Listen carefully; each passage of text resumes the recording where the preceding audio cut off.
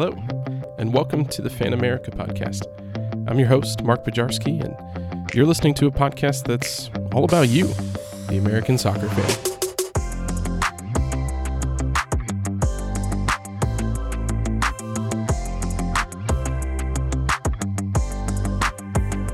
Welcome, one and all, to a new podcast, and I think a pretty unique podcast.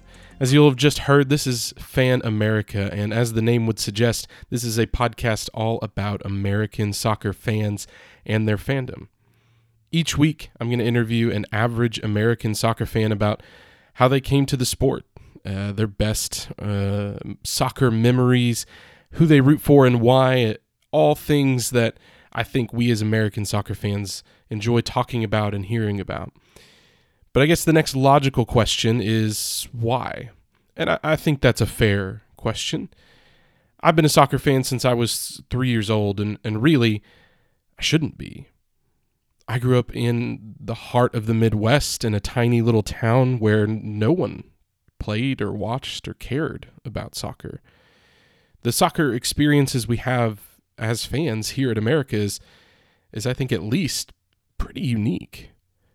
Unlike other parts of the world, soccer is maybe generously the fourth most popular sport here, and that's only in the year 2021. Before that, it was just a sport that little kids played before they moved on to the other American sports. So the fact that any of us would be soccer fans at all is pretty incredible. We're fans of a foreign game, but slowly and surely, we're making a culture of our own. And this podcast exists to celebrate American soccer fans and that emerging culture by telling your stories one fan at a time. This week's episode is going to be a little bit unique in this feed, as it is the inaugural episode. I decided to have two guests, and they are some longtime soccer-loving friends of mine. This episode is pretty loose. It's full of ridiculous nonsense and stories, and I hope that you enjoy the banter as much as we did.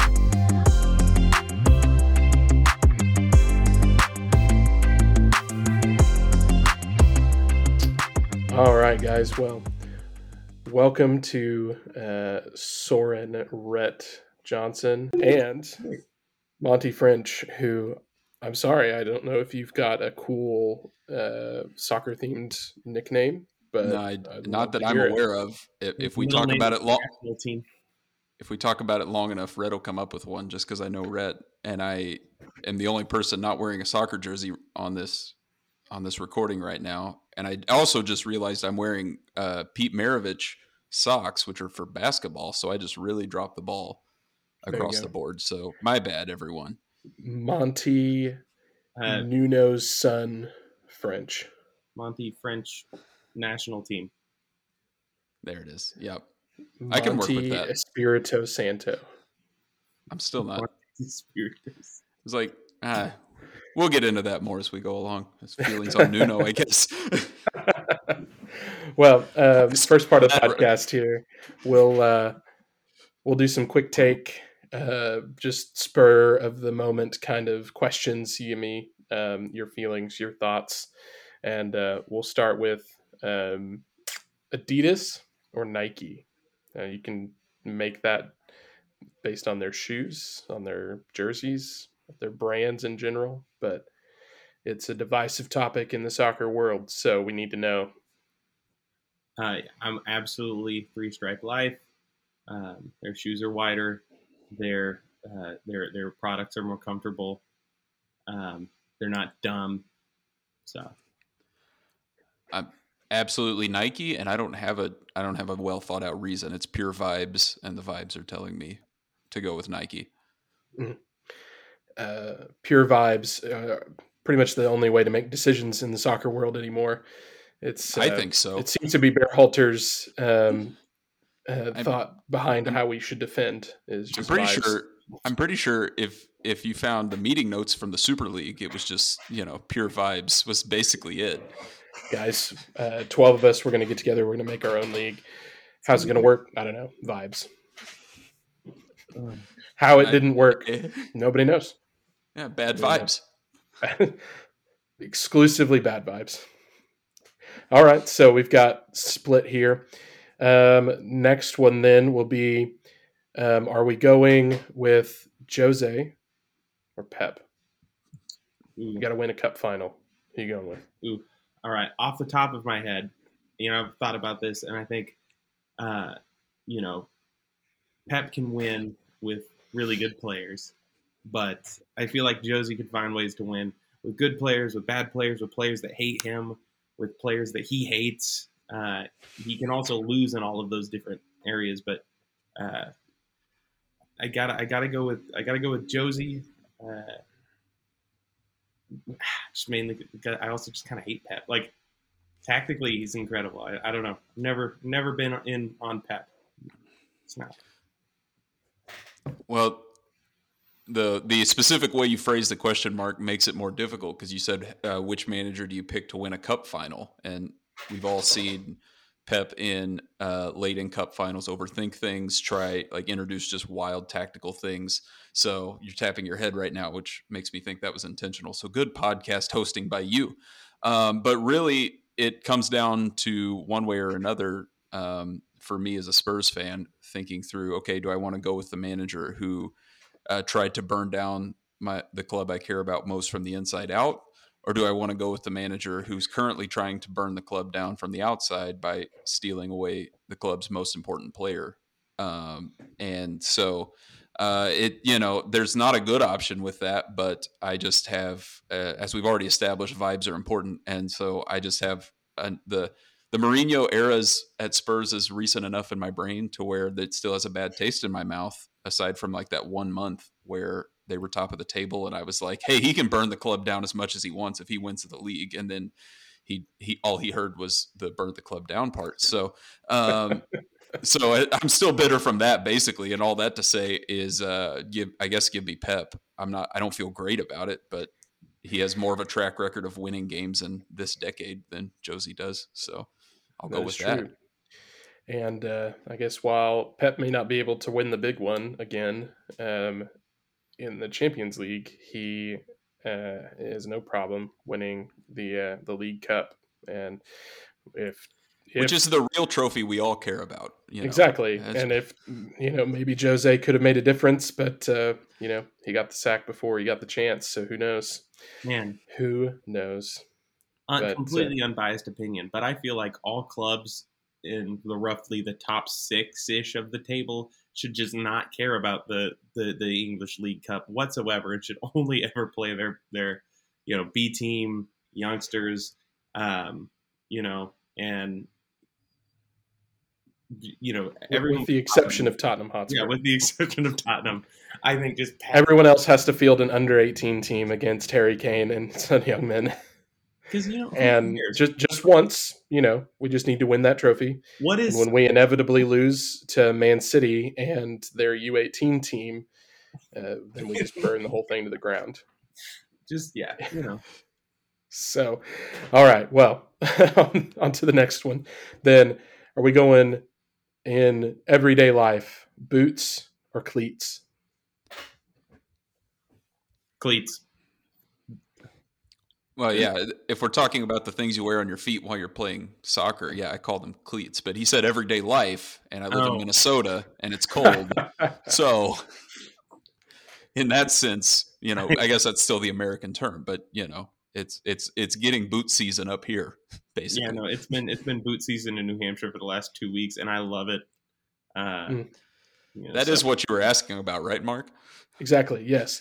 I have to think about what shoes I'm going to wear during the summer. I got to wake up and decide, make style decisions. Winter, fall. No, I'm putting on my boots. I imagine as we approach November in New Hampshire and in Minnesota, if this isn't cleat season, I don't know what is. So 6 feet of snow on the ground, you're going to need studs. You need traction in that weather. That's true. That's a good point. I hadn't thought about that. So, all right. And then lastly here, if you were the GM, and I'm going to use that term, GM, of an MLS team, and you had one aging superstar from years back or today, but they have to be over the age of 35 because it's MLS. Who are you bringing to your club and why? For a season? Maybe. Like making a title, like we're making a title run and you gear up and I gotta put a team. Okay. Ooh. As current, like I can't go back and someone who was formerly 35. Like, oh no, you can. Yeah. Oh boy. But you have to take the 35-year-old version of them. Oh, wait, I forgot. I was gonna make an answer that actually happened and didn't work. So now I was gonna say Drogba. I was like, just get Drogba up there. He would, and then I remember that's exactly what Montreal did, and then did not almost work, but did not work. The secret right answer is to go the Inter Miami route and get 3 35-year-olds, but only pay only show 2 of them under the table, paying one of them. Pay 2 of them under the table. No, that's a really interesting one because we've seen teams we saw with the Galaxy and with was it the Galaxy or I am so lost. Galaxy with Zlatan, and we've seen teams go in with midfielders in Sebastian Schweinsteiger playing for the Chicago Fire, which is just the thing that sometimes I remember happened. But for a long time, for several years, he was just in playing soccer in Chicago. Hey, they were going to win the World Cup, man. Hey, man.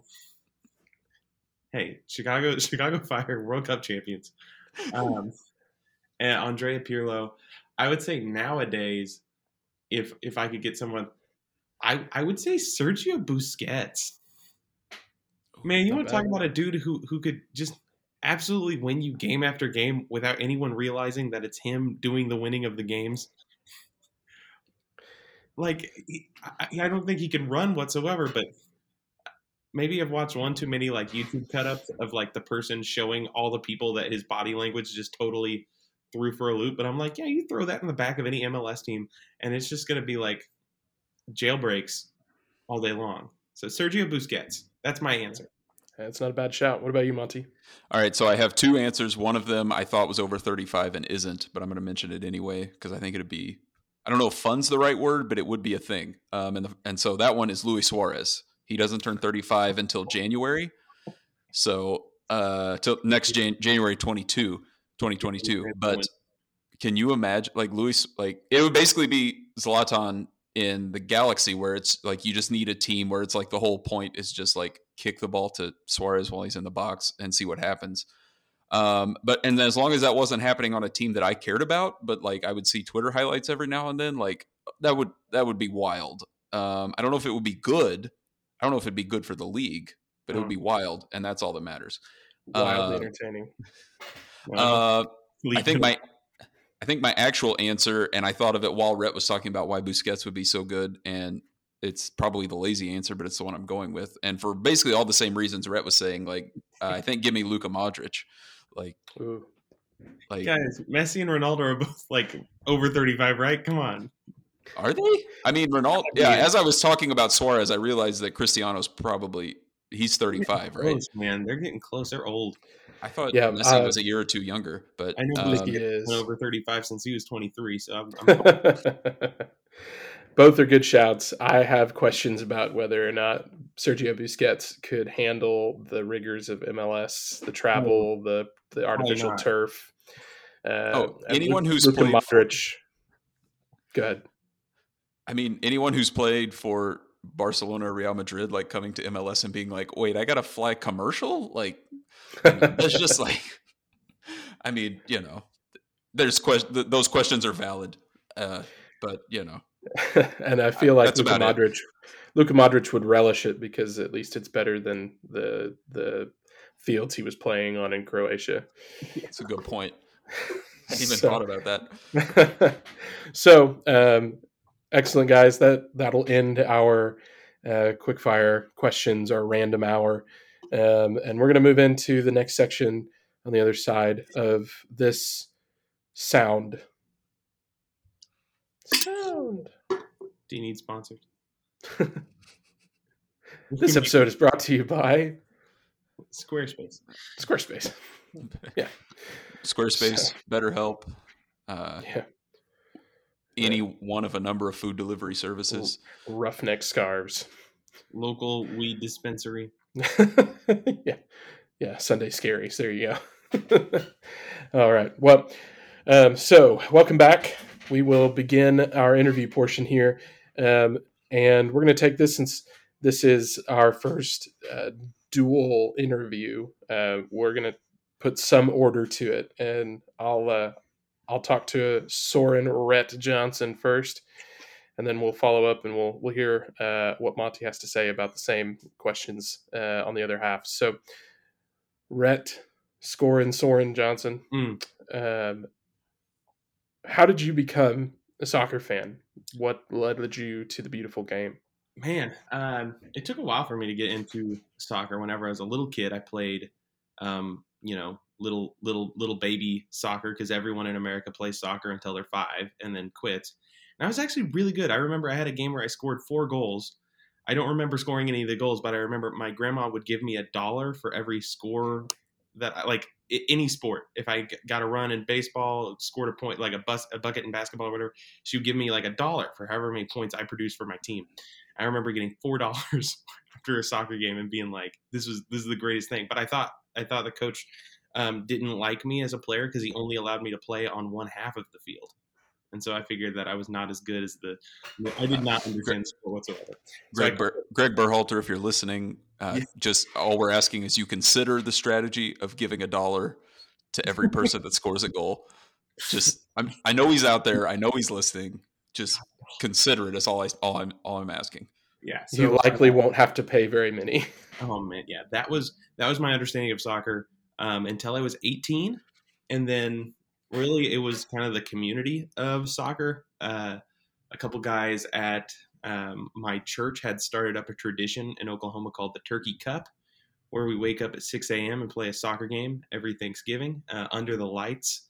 And I was invited to that. I had not played soccer in 15 years, and showed up as a senior in high school, and went and played and did score a goal in the game. It was a whole bunch of people, it was pretty wreck, but just the environment. I grew up playing sports, played football, played basketball, and in all of them, I feel like there was a competitive nature there where like I grew to dislike my teammates, because I thought there was this like scarcity mindset of, if this guy's doing well, he's taking my minutes, or he's taking my job, or the ball never comes to me, or whatever, things like that.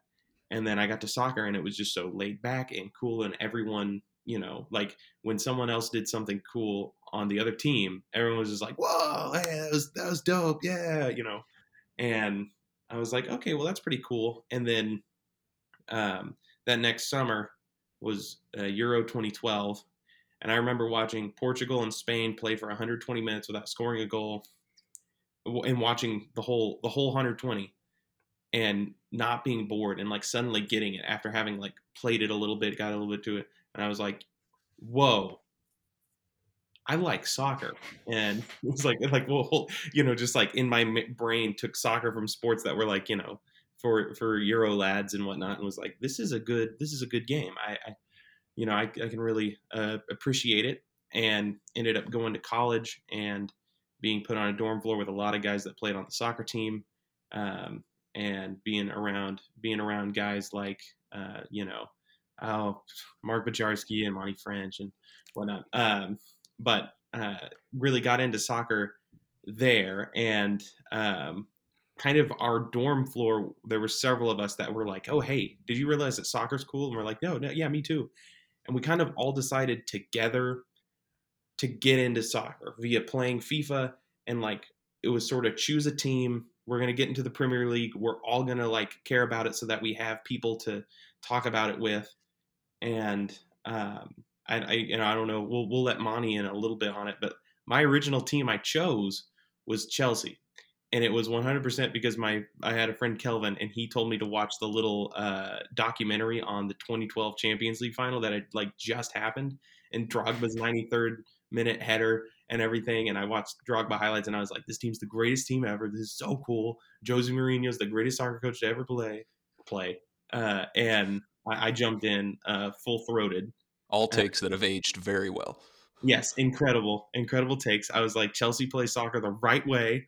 They handle their business in a way that you want, a team to handle their business, and they are good for soccer. So let's go. And jumped in, started playing pickup and whatnot, and just really fell in love. Just got like stupid obsessed with soccer in college. Just absolutely loved it. That's where it started for me. And then like 6 weeks after I jumped in or something, that was kind of the genesis of your story. I don't know. Yeah. So we'll get right to you, Monte, but I wanted to back up and say, Soren, so FIFA was kind of your entry point then. Oh yeah. Yeah. So, and it seems like that's how you came to know and choose Chelsea. So, are Chelsea your team? No, not really. So I like that you're leading. You knew where this was going. No. So after several years watching and just like understanding, I was learning the rules of the game from from FIFA and playing with Chelsea and whatnot, doing things.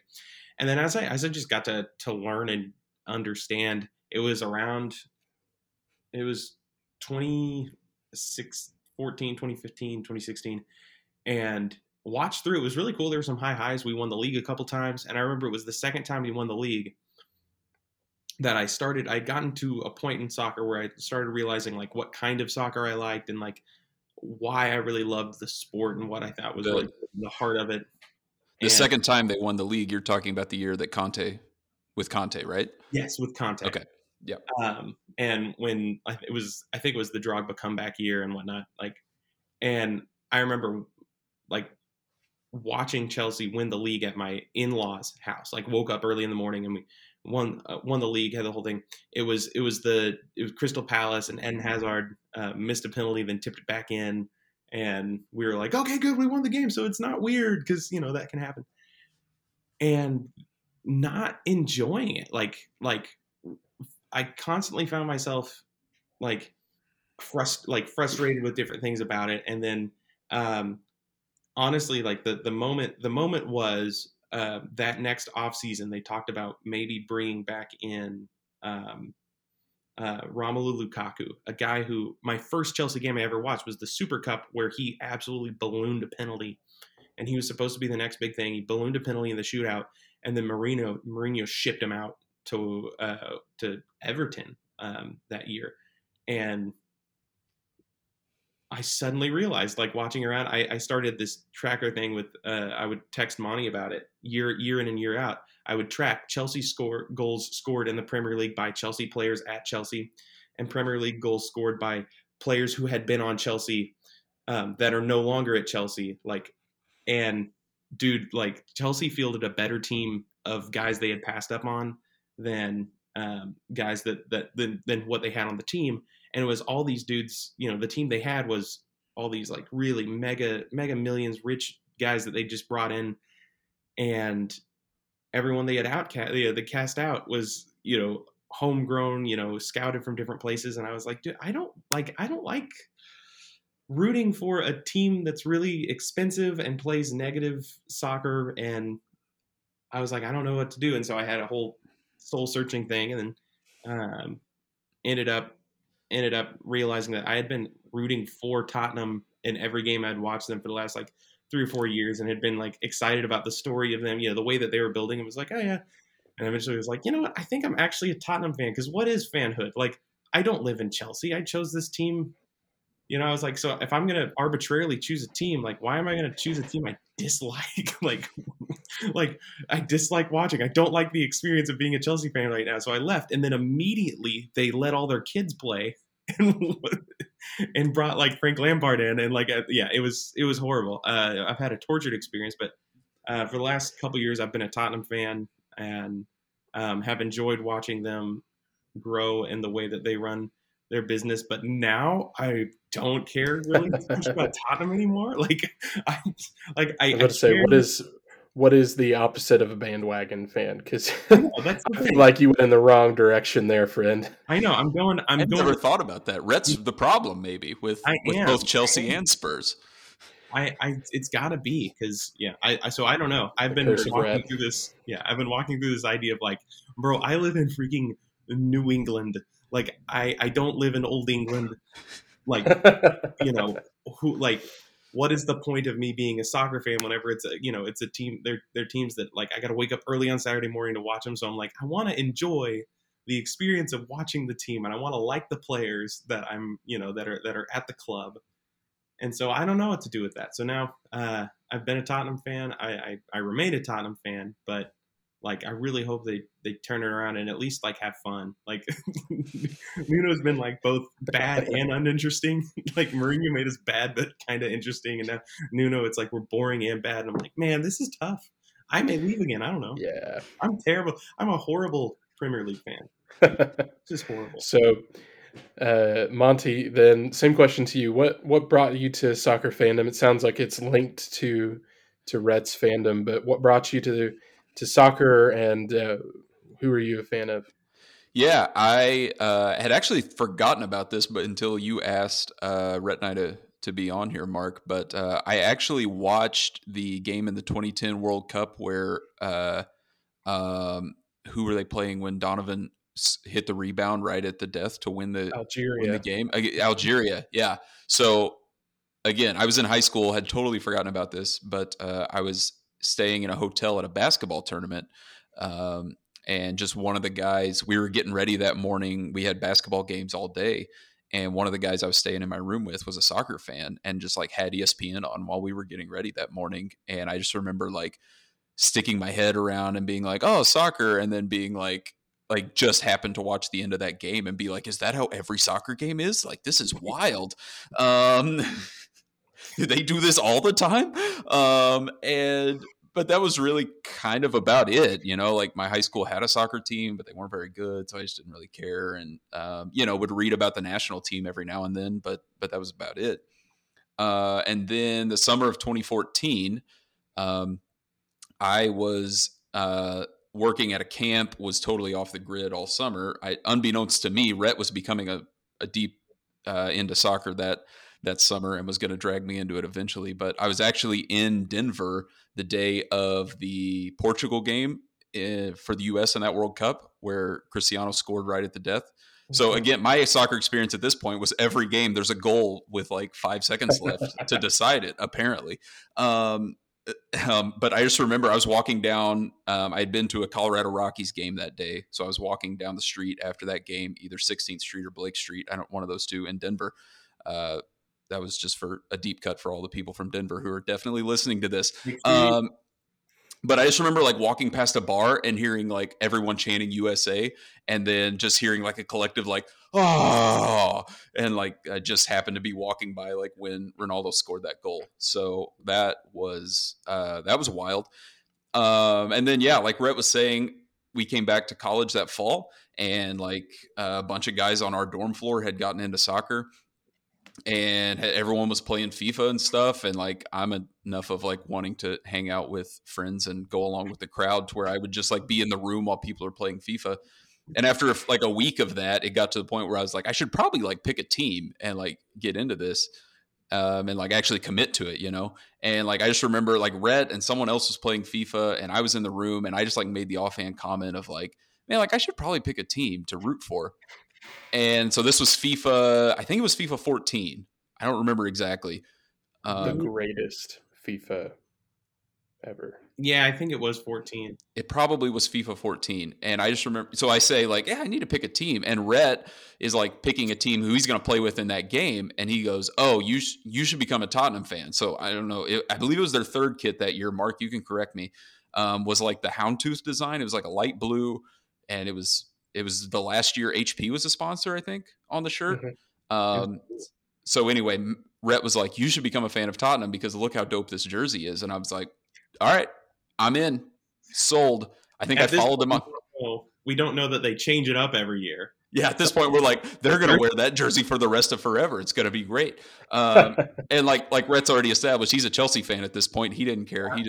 I'd been a Chelsea fan for 2 weeks. I was Chelsea till I died, so like I couldn't change.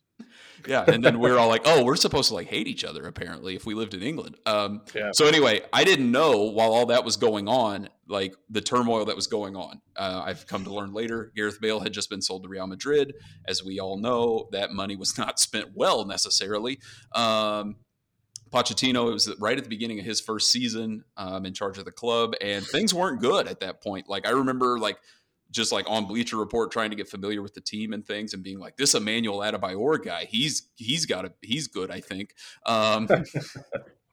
I remember like when I was first starting to play FIFA, I would play a 4-4-2 with Spurs and have a front two of Adebayor and Roberto Soldado, and being like just banging in the goals, man, and like yeah, why don't they do that in real life? But yeah, like I remember like early in the season reading articles about like, is Pochettino going to get sacked? Like what's going on? And like, so very early on in my fandom, all of a sudden like this kid, Harry Kane, starts like banging in goals, and like he's wearing number 18. And I'm like, I don't know a lot about soccer, but I'm pretty sure 18 isn't a real soccer number. But it was just like every game, like it was like, oh, like it at least in my memory, like in my memory, Harry Kane scored 1 goal a game every game of that season. And so what? That's how his career has been. Yeah, those are just facts. And so I remember just being like, I don't know who this guy is, but he's fun.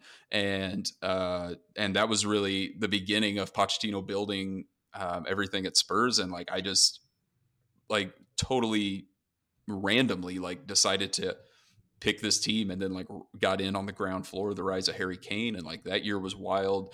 I believe they snuck in on the last day into 5th to get into the Europa League. And then like from there, the next year, I think they got into the Champions League. And then there was the couple years where they were challenging for the title and things. And like we've established, things aren't as good at Spurs now as they were in those days. But man, yeah, like totally random, but just jumped right in, and then like was like, whoa, this team's like actually fun and like good and exciting. I remember, Booj, you probably remember this game during that season in the Europa League. I think it was a group stage game in the Europa League where Eric Lamela scored a Rabona from like the edge of the box, and Harry Kane got put in goal.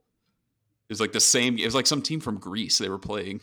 Like, Cyprus. Yeah, that's what it was.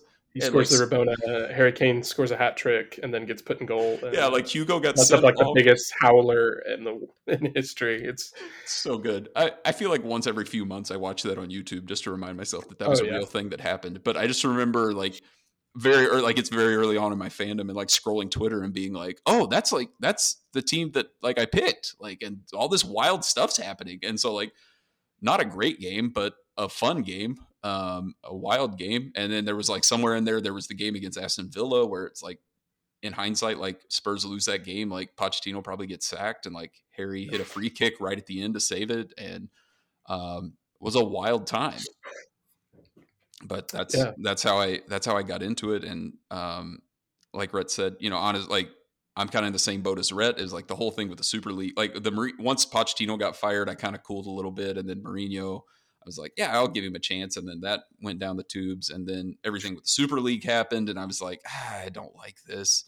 And then Nuno, it was like right around the time I had convinced myself that was a good hire, things kind of turned south. And now I'm like, I mean, they're still my team, but it's not as exciting as it once was. I still have a Spurs scarf hanging up in my office, but I'm not as proud of it as I once was.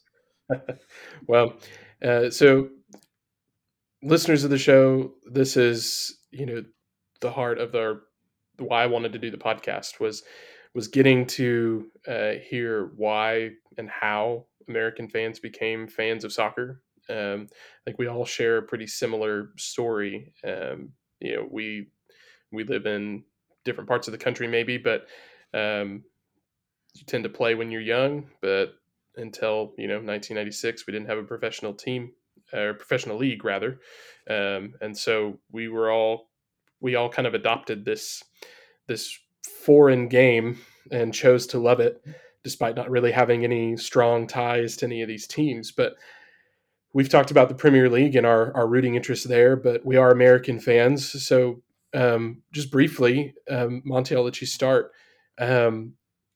do you watch the national team? Do you have any memories, maybe one standing memory that really gets you pumped when you think about the national team? Either. I guess this one doesn't get me pumped, but it's when I think of the national team and I'm looking at the two of your all's faces, there's one distinct memory that comes to mind. So it was in the face. Rhett knows where I'm going with this because I can see how sad he is on his face.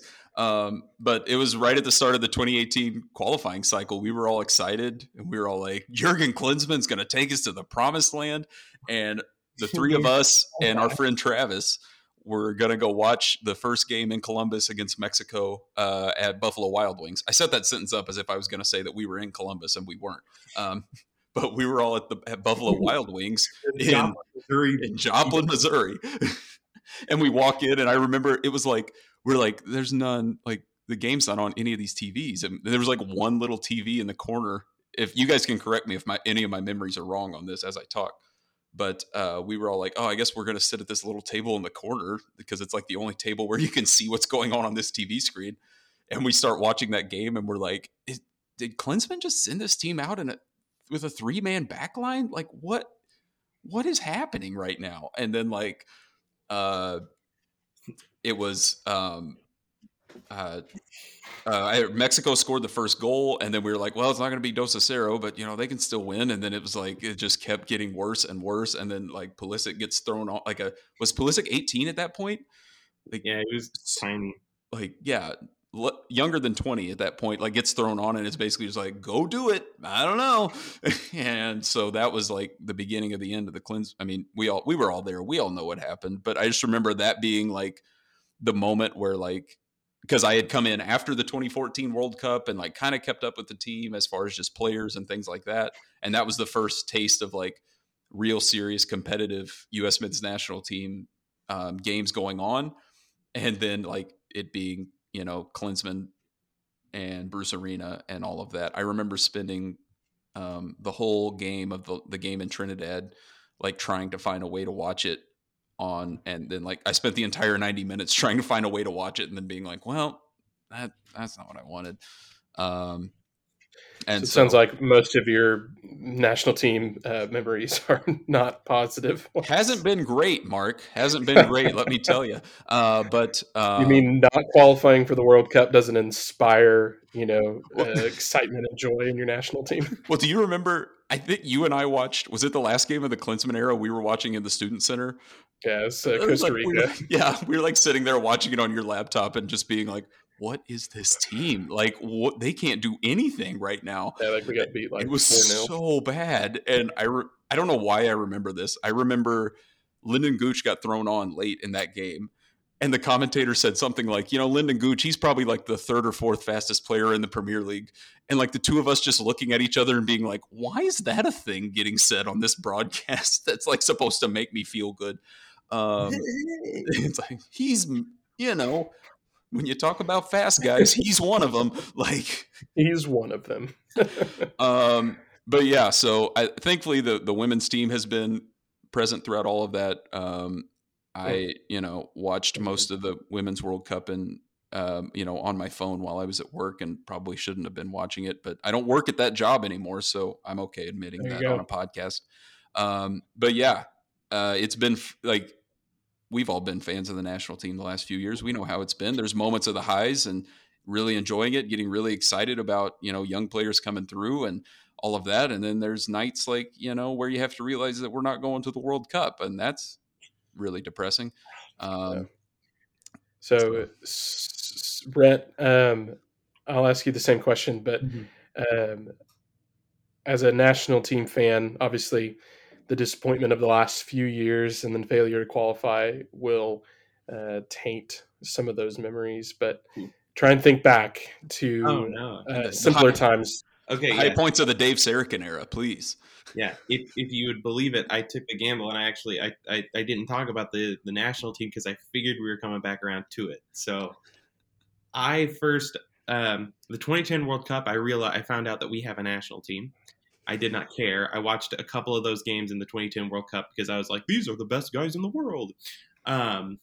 Like I remember the Dutch big long goal that was scored, the firecracker goal. That was just, it was absolute. But then by the time, the 2014 World Cup came around, and that was just as I was like really getting into soccer, and I was so excited for it, and started build up a national team. I remember us qualifying for, like, I found out about World Cup qualification because the ESPN app or BR or whatever was like, hey, the U.S. just qualified for the World Cup. And I was like, hot damn, let's go. Like, I just found out about soccer. Our team's going to the World. Like, yeah, I forgot. That's the thing. Okay. And so was not there for the qualifying process at all. Had no idea, but got to 2014. And 2014 was amazing. Was just phenomenal. Like the feeling of watching a team and like knowing the whole world is watching and being like, oh, hey, everyone in America, we're for this team because like it's where we're from. We're like, I think a lot of fans get that, even at club level where they're like, oh, this is my town's team. I was like, this is my country's team. Like, let's go. And those are the Popsicles of Justice jerseys that were absolutely incredible. I'm pretty sure. And that was because I think I don't know if other people, the jersey that Dempsey scored 30 seconds in to our World Cup campaign, and we're going to win. We're going to win the World Cup, dude. That draw against Portugal, wild. The Jermaine Jones goal, unbelievable, absolutely sent. Yeah, that whole process just incredible, absolutely wonderful. I thought being a national team fan was the greatest. And then 2018 is maybe the worst sports-related day of my life, which is wild because I'm a huge Denver Broncos fan. I've watched us lose a Super Bowl. Like, I've lost a Super Bowl in embarrassing fashion. I like 2018. Chiefs fan, I wouldn't know anything about that. You had no idea. No, wouldn't know. The 2018 process was really my first that qualifying thing. Is like, oh, what's called the hex? Oh, okay, this is it. Of realizing, okay, so the normative emotion for a U.S. soccer fan is, why are we doing what we're doing? I don't understand. Is it run fast, try hard? Are we trying to do whatever? And that, the night, the unpleasantness in Trinidad was sort of the cementing moment where I was like, this team can make me feel this bad. I will never leave. Like, I'm forever I am down in my bones a U.S. national team person. And then someone was like, Rhett, are you aware that there is a women's national team and they absolutely whip? And I was like, what? Yes. So the next summer, 2015 World Cup was just phenomenal watching it. And then truly the last World Cup cycle in 2018 or 2019, I suppose. Yeah, 2019, summer 2019. That World Cup team, one of my favorite individual teams ever. That team was awesome. They had swagger. They knew, like, they were upset. It was like watching on a field what I can imagine. It's like watching Drake drop another album. People have said he's not all that good, and then he's like, no, again. Like, it's kind of the same thing as you saw it last time. Like, there's, and it's just good, and it's just, here it is. It was incredible. The England game when they beat England was really the tea celebration. Yeah, Alex Morgan sipping the tea in that game is a top 5 all-time all sports moments for me. Yeah, that's the best. So yes, I think the men's national team, it's had its ups and downs, and a lot more downs. But the women's national team is incredible, and being a fan of them it's almost hard because they're almost too successful, and I feel like we don't know what that is. I almost I cannot be roused out of bed for anything other than the World Cup because I'm just like, She Believes Cup, we're gonna walk away with that with our D team. Come on, let's go. Obviously not true anymore, but I'm excited about the rest of world soccer kind of catching up with the U.S. women to where it's like, okay, next World Cup is not. It's not like, in the bag here. It's going to be cool. Yeah, the world is certainly catching up.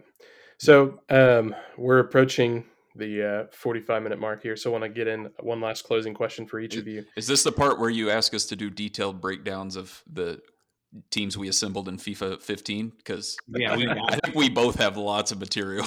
We can do one. That'll be for the Patreon, right? So the last thing I want to get to with each of you is there a moment, be it national team, club sides, women's game? I mean, a moment that stands long in the memory, or brought you to tears, or brings joy to you. What's when somebody says soccer? What's the moment that comes to mind? Soren. Me first. Okay, I'm going off professional. And the last year that I was a JV coach, I was a JV coach for about 4 years at a high school here, and I started off as a freshman coach, and then spent 3 years as the JV coach. And I had this one kid. I got to see one group of kids go through all through high school.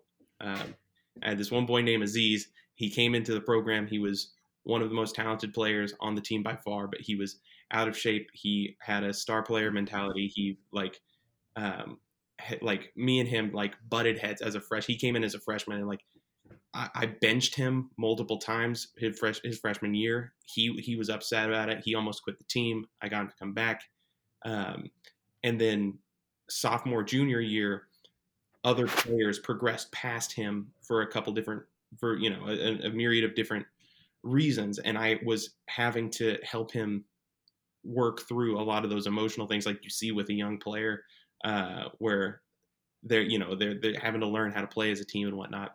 And by his senior year, he made the varsity team, and it was the last season that I coached. And our team made the playoffs. We had been a bad program for a long time. We made the playoffs for the second straight year, but we hadn't won a playoff game yet. And we had a home game, and we go down 1-0 to this team called Alvern, and they are just big body, play kickball, like lock it in. It's a rainstorm, like absolutely downpouring. It is a miserable day. We go down 1-0. There was no hope for us to score. And then Aziz comes on as a sub, makes an incredibly unselfish pass outside, a quick decision, and then triggers and makes a 60-yard run that I had never seen him, like effort-wise. He would have never made that run. He makes this run, and the ball finds him at the back post, and he taps it in to tie it, and absolutely flips, like the entire team flips. In that moment, I know it was rainstorming. I said, I'm so glad it was rainstorming because I was weeping on the sideline, screaming this kid's name, and he turns and points at me because before the game, I forgot about this. I came up to him and I was like, dude, you're going to show everybody today. Like 4 years, this is it. Totally not believing anything like that would happen. But I gas up my players every game. That's how I am as a coach. I tell them things I don't believe. And they're going to be devastated listening to this. Oh my gosh, it was maybe the greatest moment of my life. And it was like exactly what soccer is, where it's just like this long drudge of work for one moment, build up. Nothing will top that moment in my life.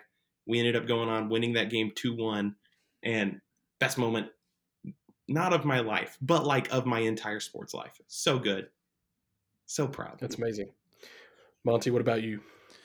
Yeah, I don't have a story nearly as good as that one, but but I do. Two moments come to mind, and I think you'll like both of them, Mark. So I'm just going to tell both of them, and you'll get over it. But the first one was the North London derby against Arsenal at White Hart Lane. It would have been 20. Was it 20? It was the year Leicester won the title, so 2015, 16. Yeah, that season. So get up early. Rhett and I are roommates at the time. And Rhett, if I remember right, I'm watching it on our TV in our living room, and you were too tired to get up out of bed. So you were laying in your room on the other side of the wall watching the same game on your phone, but about 5 seconds behind me. And Harry Kane had been hurt, and like that was his first game back, and he was wearing the mask and everything. And he whips in that goal. Like he's down, like the ball's down in the corner, and you're like, okay, maybe they can pass it out and build something. And then like from the edge of the box, like he just rips it and it goes in. And like, I just take off running around our apartment. Like I think I ran across our apartment from the living room to my bedroom and like jumped on the bed and like screamed into my pillow because it was 7 a.m. And Red, if I remember right, like it was on a delay and like you heard me running and that was how you knew that something was about to happen. Right? Yeah. Okay. So like that, like, and obviously like we all know how that season ended up. Like Leicester won the title and everything with that. But like for where Spurs had been, like when I started caring about Spurs and being like, oh, Arsenal are like the club that we always want to be better than, but we never beat. Like it always one way or another, like Arsenal always end up being at the top of the table. And like in that, when that goal went in and like that image of like Harry running to the corner and like ripping his mask off and all that, it felt like I was like, Spurs are the greatest club in the world. Like they're winning the league this year. They're going to destroy everyone. Like Arsenal is the second club in North London now. Like this is amazing. Like it just like as excited as I've ever been, like watching a sporting event of a team that I was in like emotionally invested in. Like it was just wild. The second one was the day that they beat Man City to go to the Champions League final. Weirdly, like I was supposed to work that day, but then because of stuff going on, like I ended up staying at home all day. So like I wasn't supposed to be able to watch that game, and then I ended up being able to watch it. And like just the chaos of that game, and like it's Man City and it's Pep, and so you're like, this is like Man City's the better team. They've got more talent, they've got more money, they've got all this, and I can't remember the scoreline coming into that game, but it was just like the second half of that game was just chaos, and then the offside decisions and like the ball that glanced in where it was like could have been a handball. Yeah, like could have maybe should have been a handball on Llorente, but it was just like there just kept being chaos happen, and every chaotic thing that happened benefited Spurs. And like just like Man City put in that goal, and it was like complete devastation. And then it was like, oh wait, like the refs pointing to it, like the refs like got his hand up to his ear, like what's going on? And then it's like, oh, actually that was offside. And like I just remember, if I remember right, like we were all talking back and forth on Twitter, but I just remember like I was like sitting in the middle of my apartment, like on my knees, just like not like I was just like sitting there in front of my TV, just like for like 5 minutes after the game ended, just being like, what just happened? Like I think Spurs just went to the Champions League final, but like I feel like it took about a few minutes because I kept feeling like there was going to be a like, oh, actually, like VAR looked at something and like actually it's not real, and like like I kept waiting for the other shoe to drop of like, oh, actually you got close, but it's not going to happen, and it just never did. And then just being like, I guess we're going to the Champions League final. Like this is wild. Or I guess that sent us. That wasn't into the final. That was the semifinals because it was the miracle. Oh right, because well, that totally undercuts my entire story. But I mean, beating Man City, like, but yeah, I think most Spurs fans, even with how good Ajax were that season, would have liked that matchup. It was getting by Man City that felt like the mountain that was unattainable at that point. So yeah, totally understand. Yeah, that game was. I was keeping up with it on Twitter. I wasn't able to watch it live. I was at work, and I was refreshing Twitter like every 2 seconds, like what's happening, yeah. And then it's just chaos is a good word. And that's how I experienced the miracle in Amsterdam, because I was at work, and I remember being like, oh, this game, like, oh, it was a good run, but like they're not going to be able to beat Ajax. And then it was like, oh wait, things like they scored, like Lucas Moura scored, like maybe something's happening, and like, yeah, man, I can't be right. And then again, doesn't score. Yeah, and then again, yeah. So that whole run was just wild, and obviously, the storybook ending would have been for them to win, and then Pochettino leaves on that note and all that, and we all know how that went. But man, that afternoon and evening of just being like, what in the world? Like they beat Man City, like it was just nuts. And those are the highest points of being a fan, where like it just felt like, gosh, the team I root for is the best. I feel like that might not be rational, but it feels true right now. Yeah, complete euphoria in those moments, and the comeback in Amsterdam is up there for me. It's that call in the final moment, last kick of the game. Dele brings the ball down, puts Lucas through. Lucas slots home off a slightly deflected ball, and the commentator just Mara, like almost his attempt at the Aguero. Yeah, and Spurs are going to the Champions League final. I cried. I couldn't keep it in. It's one of the most beautiful moments. I get chills every time I think about it. I think what this has taught me is I just need to stop watching current Spurs and just every time Spurs are playing, just pull up a game that I enjoyed, and that'll be better. just like rewatch the 2015 through 2018 teams. Just watch Harry Kane score hat tricks against Stoke or something. Absolutely, better for your health. Yeah, better for your good self-care. The other moment of mine would be Usman's national team one. It was the game against Ghana. Clint Dempsey puts us up early. They score late. And then John Anthony Brooks rises up with the header to end all headers and puts that ball in the back of the neck and back at the net, and then falls to his knees, just like can't believe it. The call there from Ian Dark, it just lives in my mind. And every time I see that highlight, I get chills.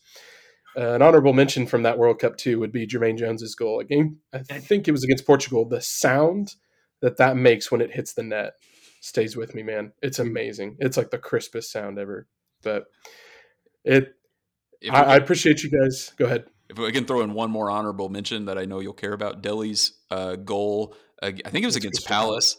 Yeah. Because we were watching it, Rhett and I were watching that game with our other roommate at the time who doesn't care about soccer at all. And I just remember like Dele pops it up in the air a couple times, turns and rips it, and it goes in, and him just being like, that doesn't normally happen, right? Like they don't do that all the time, do they? But like, gosh, that goal was just so incredible. Anyway, yeah. Sorry to step all over your outro, Booj. No, you're good. 55-minute mark. Let's go. Yeah, exactly. Well, guys, I appreciate you doing this. I hope, listeners, that you've been able to find some joy in hearing three losers talk about our love of the game and the moments that made us soccer fans. And I imagine they'll be somewhat similar to yours. We can't wait to hear those stories. So I'll say Soren, Rhett, Johnston. Thank you so much for being on the show today. It was a pleasure. Thank you, Booj. And Monte Nuno's son, French. Thank you so much for being a part of the show today. And I hope to hear from you guys again soon. Hey, thank you, Mark. And if the listeners want to hear about our career with Atletico Madrid and FIFA 15, like just tweet at Mark, have us back on. It was a great team. I'll tease it with that. And yeah, we can absolutely do a bonus episode. All right. Appreciate it, guys. Thanks, Mark. I want to thank Soren and Monte for being on the show and being the guinea pigs in the inaugural episode of the Fan America podcast. I know the conversation was a bit Tottenham heavy this week, and I promise it won't always be like that. But if you did enjoy the conversation, go on over to iTunes and leave us a 5-star rating and a review, as it will help others find the show. In addition, if you're interested in being on the Fan America podcast, send me an email at contactfanamerica@gmail.com and tell me a little bit about yourself and your fandom, and I would love to have you on the show. Well, that'll do it for this week. I appreciate you listening and reviewing and all those things. Until next week, later.